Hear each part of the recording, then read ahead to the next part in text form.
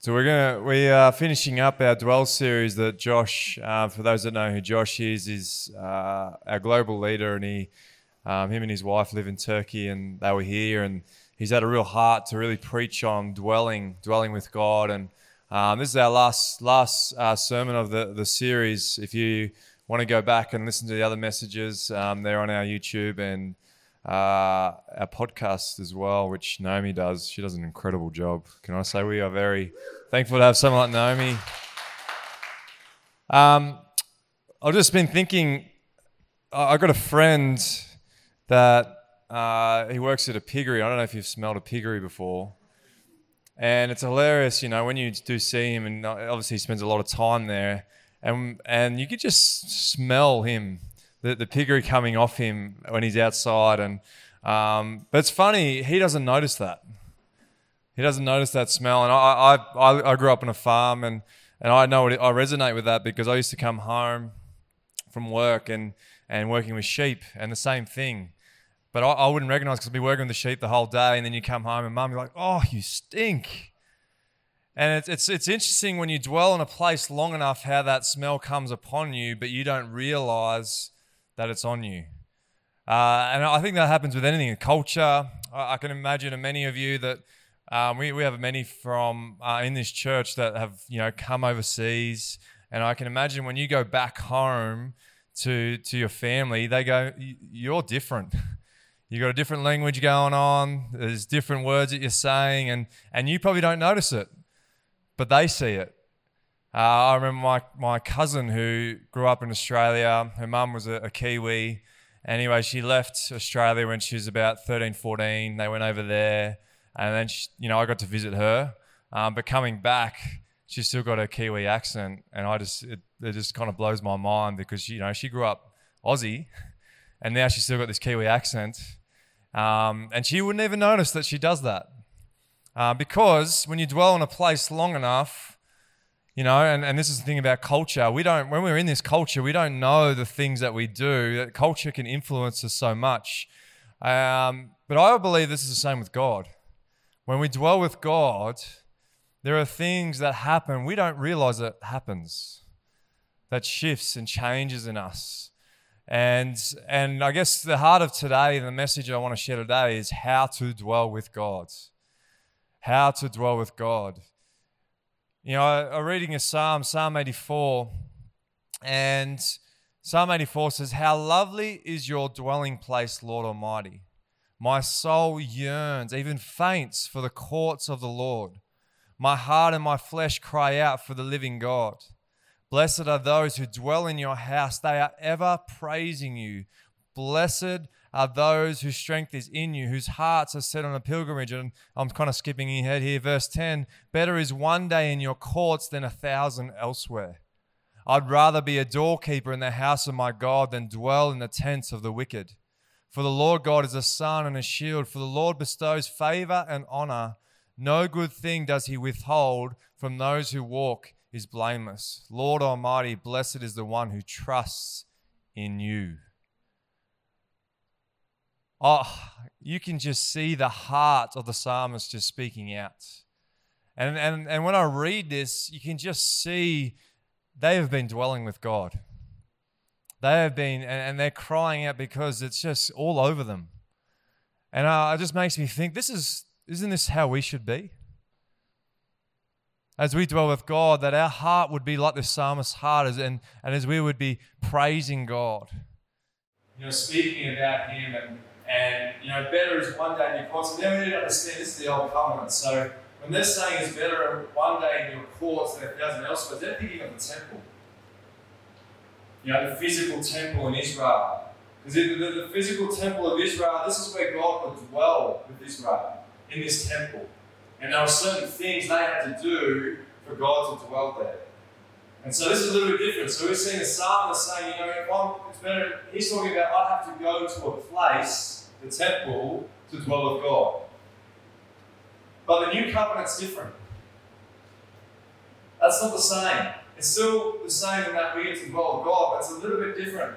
And what we read is Jesus says, Mark, this is chapter 1, verse 15, it says, "The time has come He said, the kingdom of God has come near. Repent and believe the good news.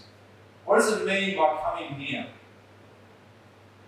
What he's saying is you don't have to now go to the temple. God is here right now with you. And what he's saying is you go into your workplace, God is with you. As you go into your schools, God is with you. As you go into your universities, God is with you.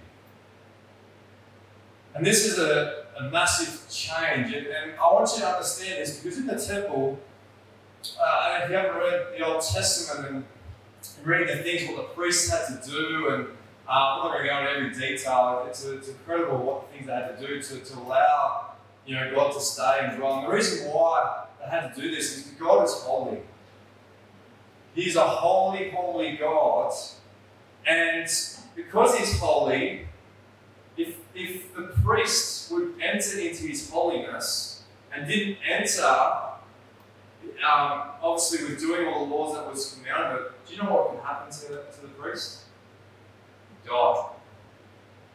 And in fact, there's a passage there that says that they put bells on the priest. And the reason why they put bells on the priest is to see and hear if he'd still be alive. If the bells were ringing, that means he was alive, and if it wasn't, he was dead. And there's also a tradition that they would tie a rope to the priest. So if he did die, they could drag him out because no one wanted to go in there. We even see in the passage there when the Ark of the Covenant was starting to fall, and some of the Israelites went to catch it and they died. Now, the reason I mention this is because this is how powerful God is in his holiness.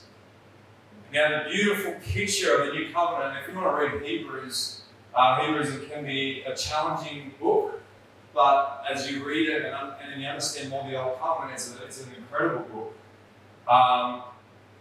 And Hebrews is talking about, we no longer have to do and live by the law like the Israelites had to do. To keep God dwelling, all we have to do now is that Jesus is our high priest. Because the high priest, what he would do, he once a year, he would go and make a sacrifice for the whole of Israel. And so he was the only one that could enter through the holies of holies, through the veil. And he would make a sacrifice, and he had to do that once a year. And Hebrews is talking about Jesus is now the high priest. And he has torn the veil for us. So he has gone on behalf of us as a sacrifice. And so that now we have access to the presence of God. We can access the holies of holies through Jesus. And through Jesus and his sacrifice and his ultimate, we now have the Holy Spirit. And we can live the Spirit, which means that God is near with us. Now, I just want you to picture how powerful God is in that temple. And when the Israelites didn't do the things that they were commanded, God would no longer dwell with them. That's an important thing to think of. And so for us, if we want to dwell with God, what is stopping us in getting in the road? I believe it's the same for what happened in the Old Covenant with sin. Sin is what separates us from God. Now, the beautiful thing about the New Covenant is that we come to Christ, and so Jesus cleanses us and washes us from our sin. But does that mean we no longer have sin? No, Scripture is very clear that if we live in this world, that we still wrestle with sin. But Jesus says this, and I think this just really helps us to understand, is that Jesus, when he was washing the disciples' feet, he gave us great imagery of what happens in the world. And I'll talk a little bit more of this, but Jesus is washing their feet, and I think it's an incredible thing. I always say this: imagine King Charles coming in this building and washing your feet. That would blow your mind. That's what Jesus did. And Jesus is the King of Kings. He comes and washes the feet. Peter's like, I should be washing your feet, Jesus. And Jesus, what he does, he kind of has a go at Peter. And then so Peter responds, well, wash my body. And Jesus says, no, I don't need to wash your body. Your feet is what's dirty. And so as believers, we are in this world, our feet will get dirty at times. Meaning, we need to be washed at times. And what he's saying, the feet, what he's referencing is the world. The world will get on you. And we have a smell. We either have, as Christians, the godly smell, or we have the worldly smell. You know, Romans 12 says, do not conform to the patterns of this world. We either conform to God, or we conform to the world. Now, if our heart and posture is towards Jesus, well, we're going to conform to Jesus. But if we're only adding Jesus to our life, and Jesus is not the center of our life, I can tell you, you're probably conforming to the world. Because we have to center everything on Christ. Jesus gave us everything. What do we need to give back? Everything. All of us. That's what Jesus says. And when we give everything, we are cleansed. We are forgiven. And that doesn't mean that, once our sins that we had in the past, we don't need to relive those anymore. Actually, that's what the Hebrew writer says. Every time they will make a sacrifice or make the Day of Atonement in Hebrews 10, he makes it very clear, that the writer, that every time you do that, you're continually reminded of your sins that you did in the past and how that is. But once we are with Jesus and we are cleansed of Christ, we should never, that's gone. Jesus has washed that. And we can now come to Jesus, we can now come to the presence of God blameless, and we can come ready, and we shouldn't be fearful of being in the presence of God because of what Jesus has done. Now, I want to come back to the start. I want to ask you, do you smell like Jesus? That's a sort of weird thing to say. Does people smell Jesus on you? Because if we are spending time in the presence of God and dwelling with Him, they should.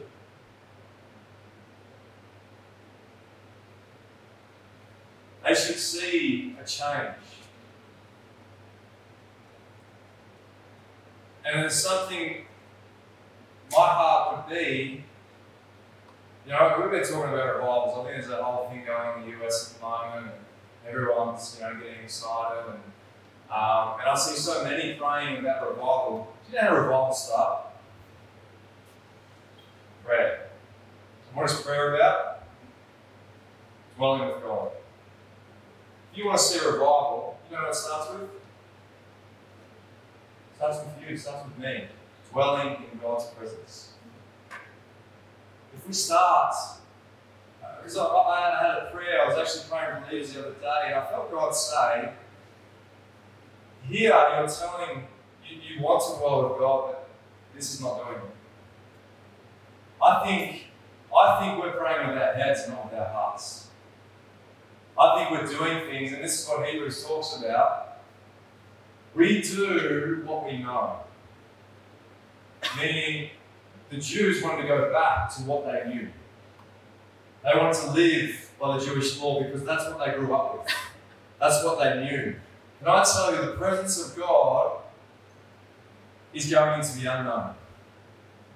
It's stepping into something that you're not going to be comfortable with. Stepping in the presence of God is going to be this, not... Because He's going to change your world. And that's what He does. I see, I've heard stories of people, and you know the people that spend the time with God in the presence, you can see it on their lives. And you hear stories of people like Jackie Pullinger, you can read her book, and it wasn't until she spent time dwelling in the presence of God that she saw change in Hong Kong, where I was went. She shares stories where she'd be walking down the street and people would fall on their knees towards Jesus without even saying anything because of the presence of God in her life. You hear the same stories of Yonggi Cho, who would spend 3 or 4 hours a morning praying with God, spending time in the presence of God. And people like John Bevere sharing, I would sit in the car and I'd be weeping because of the power of the presence of God. Why? Because they would be spending time in the presence. And when you're spending time in God's presence, it comes off you around the people you're with.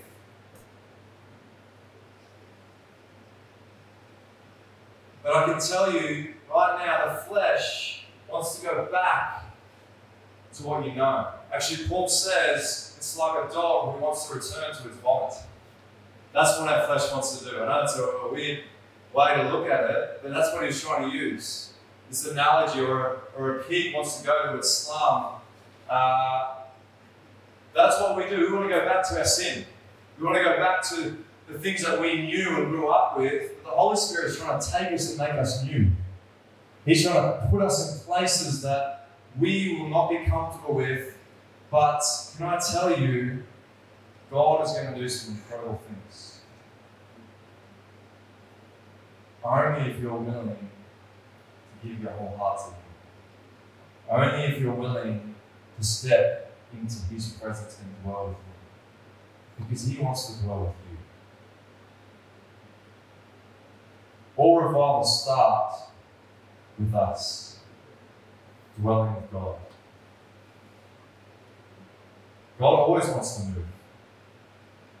He's always moving. There are stories across this world where He is moving all the time. This is not new. I think we're here in the US because the US is like Australia. But can I tell you, He's been building that in the Middle East and He's doing incredible things. But it always starts with us wanting to step into Him. Because He's always going to dwell with us. That's what Jesus came. That's why He gave the Holy Spirit. And so revival actually starts with us. If you want to see a change, start with you. If you want to see your friends saved, start dwelling with God. I can tell you, if you start dwelling with God in His presence, when you go and see your friends, they will smell it. They will see it. And we see that, we see that with the disciples in Acts. We see that, they saw that these men who were uneducated men had power. They had boldness. Why? Because they spent time dwelling with God. So how do we do that? Can I be honest with you? It's not easy to start. Why? Because, again, we're overcoming the flesh. We're overcoming what we want to find. Our flesh wants to find what's comfortable. Spending time with God at the start doesn't feel comfortable. That doesn't mean we stop. That's a trap. We need to know as we spend time with someone, the more you spend time, the more. It's a bit like, if you want to understand German culture. I don't know who's been in Germany. I can imagine for her, she can't just go and spend one day in Germany and expect now I know everything and it's on me. That's just not how it happens. That's not how it works. And I can imagine it feels uncomfortable to step into a different culture because you're not used to it. Again, we want to go back to what we know. But it's not until you step and you stay and you spend time and as you be with people, you start to speak like them and and it just comes off you and that's what it's like with God. And I think God gives us this great image that I really want to finish off with. And it's John 15. And He says this, I am the true vine and my Father is the gardener. He cuts off every branch in me that bears no fruit, while every branch that does bear fruit, He prunes, so that it will be even more fruitful. You are already clean because of the word I have spoken to you. Remain in me, as I also remain in you. No branch can bear fruit by itself. It must remain in the vine. Neither can you bear fruit unless you remain in me. I am the vine, you are the branches. If you remain in me and I in you, you will bear much fruit. Apart from me, you can do nothing. If you do not remain in me, you are like a branch that is thrown away and withers. Such branches are picked up, thrown in the fire and burned. You remain in me, my words remain in you. Ask whatever you wish, and it will be done for you. This is my Father's glory, that you bear much fruit, showing yourselves to be my disciples. Now, This is about dwelling with God. And why did I pick this? Because do you know that flowers, fruit take time to grow? Unfortunately, my son doesn't understand that. We had a flower that I picked from the garden, and he was sitting in the little bowl, and it was starting to die, so he decided that he could put it on the windowsill to get some sun, thinking that it would survive, and I was like, mate, it's dead. Or he's trying to grow things, and he's sitting every day, he'd be out there watching this thing grow. He's like, Dad, it's not growing. What's going on? And the reason why I share this, Jesus uses gardening, flowers. He uses, what's another thing he uses? He uses the field, the crop, the seed.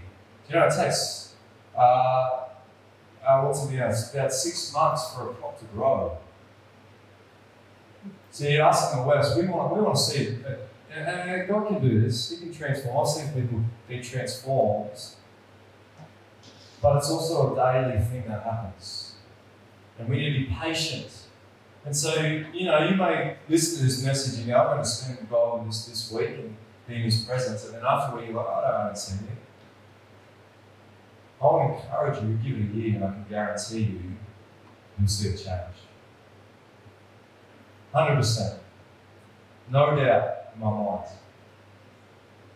We've got to do the long run with God. We've got to be spending time. And as you spend time and get to understand Him, it's like any relationship. I can tell you that the people around you, you didn't get to know them in one day. Some of you, it's taken months. It's taken years to really get to know. Even marriages, it takes time to really get to know each other. It's the same with God.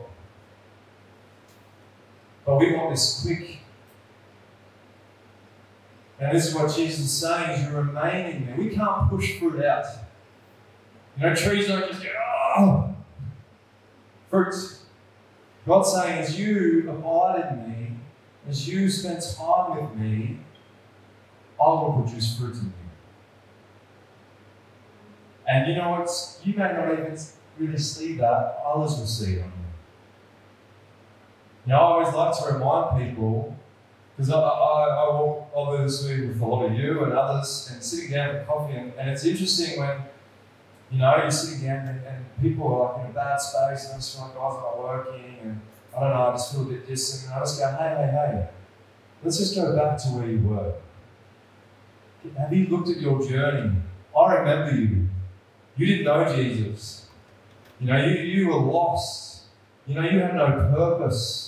You were very selfish, focused on yourself, and then God came along, and can I tell you where you are today? Yeah, you've got to grow. We all do. But wow, what God has done. The fruit that He's produced. Don't forget what God has been doing in your life. But if you want to see that progress faster, God, we need the gardener. This is God is the gardener. He's the one that waters. You can't grow without water. You can't grow with not spending time. And the beauty thing about a gardener, I'm not a gardener myself, but watching Rach and maybe heard a story about Wendy Straw and how much they love their garden. Rach just loves spending time in the garden. And I guess what I'm saying is because that's what God is like. He's the gardener, and He loves spending time in the garden. Wendy, if you talk to her about gardening, she's so delighted. She wants to show you everything. It shows you, look at this one over here. I'm so proud of this. That is God. God is looking at His garden, and He is so proud of the fruit that is growing. He's so proud of us. When we stay in that vine, He is proud of the things that we are doing. That's the type of gardener He is. Now, yes, He has to cut things from us. And those things that He's cutting from us are not producing fruit. In fact, if you don't cut those things, that plant will die. And that is what sin is. If we allow sin in our life to stay attached and not to deal with, repentance is not a one-off thing. Yes, Jesus cleansed us, but we also, as we take the journey of Christ, we have to let go of things on that journey. And if we don't lose our salvation like you lose a pair of sunglasses. That's not how you lose your salvation. But you can forfeit your salvation. You can slowly, as you dwell in that sin, slowly drift apart from God. And as this says here in John 15, you'll be pruned off the vine because you're not bearing fruit. But if we stay and dwell with God, as we push into Him, I can tell you right now that repentance is going to change you. As you repent and come to Him and spend time with Him and walk with Him, and I can just imagine the fruit that's going to be coming off your life. And as you walk with your friends and be in your university, they're going to see the presence of God in your life. And so my heart is, let's have the heart of the psalmist. As we spend time dwelling, Peter, I know that you've been going through some challenges this last 12 months. But man, tonight, the psalmist, I saw you, the way you were singing, man, I've never saw you sing with that much passion. And just to know, I know that he has been investing in God so much.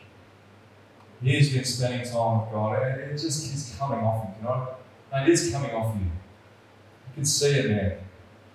It's incredible. And that's what happens. That's the fruit. And I want to encourage you that let's start our mornings with God. You don't need to do 4 hours like going to church every morning. I mean, he wouldn't leave until God spoke. But could start with 5 minutes. You could actually just start with going, God, I want to center my life on you today. Help me be present with you because I know that you are near. I know that you dwell with me, you want to dwell with me, but I need to open my ears towards you. Maybe that's the start of your prayer in the morning. I love the New Living Translation. It talks about the psalm, and there's a passage there that I might read from this. I don't have my New Living. I've been reading from New Living, and it's just giving things a lot more meaning at the moment.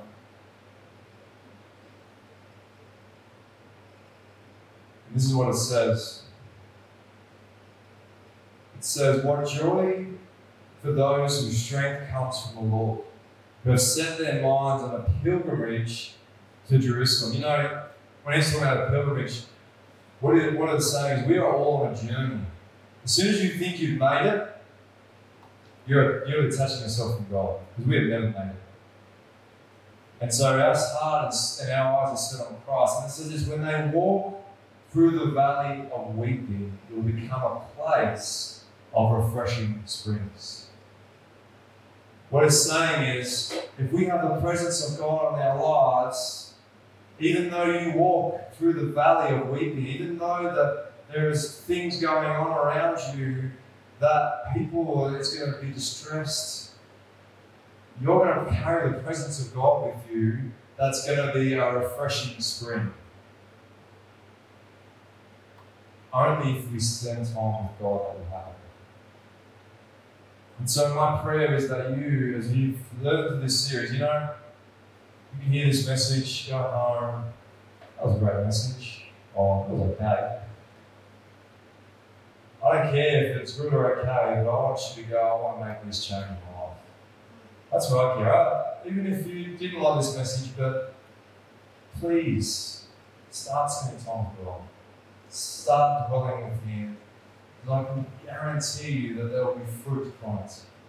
That's what Jesus promises. I can guarantee you. And if you don't know how to dwell with God, go and spend some time with some of our guys in this church. Can I tell you, Murray? You can see it again. You can see the presence of God in his life. Why? Because he dwells. He spends time. He shared about this other week. Dan and Jan. And if you want to see, you can see the encouragement. Often I'm always like, I would be such a negative person if you're going through what he does, but he's just got this positivity there. And I know he's had some challenges and it's probably wrestling with.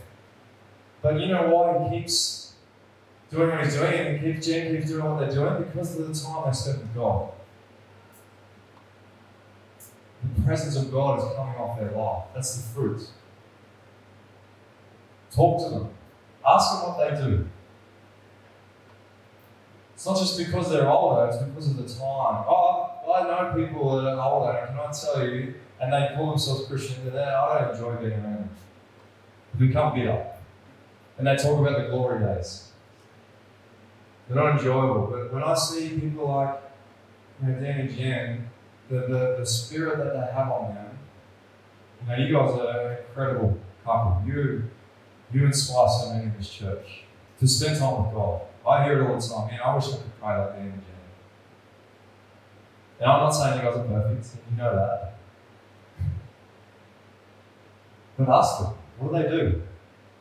They're not like the way they are just because of the way they were raised by their parents. It was because they were raised by God and the time they spent with Him. Father, we just thank you that we could come and, we don't need to come to a building to be in the presence of God. Father, we know that when we gather as a church, your presence is with us and we can encourage each other. And so I just pray that this message would encourage us to be dwelling time with you and have this passion like the psalmist to find a delight, having a soul that yearns, that even faints to be in your presence. Father, better is one day in your presence than 1,000 elsewhere. Father, I pray that we would continue to not dwell in the world where the wicked are, but that we would dwell with you and spend our mornings with you and center our lives on you. And as we go into our workplace, as we go into our universities, as we go into our schools, Father, I pray you remind us that you are with us as we go, and that we were speaking on behalf of you, that we are a representation of you, and people will smell you on us, and that will bring them to faith. Father, I pray that you would bring revival in our hearts, that you would start with us. In Jesus' name, amen.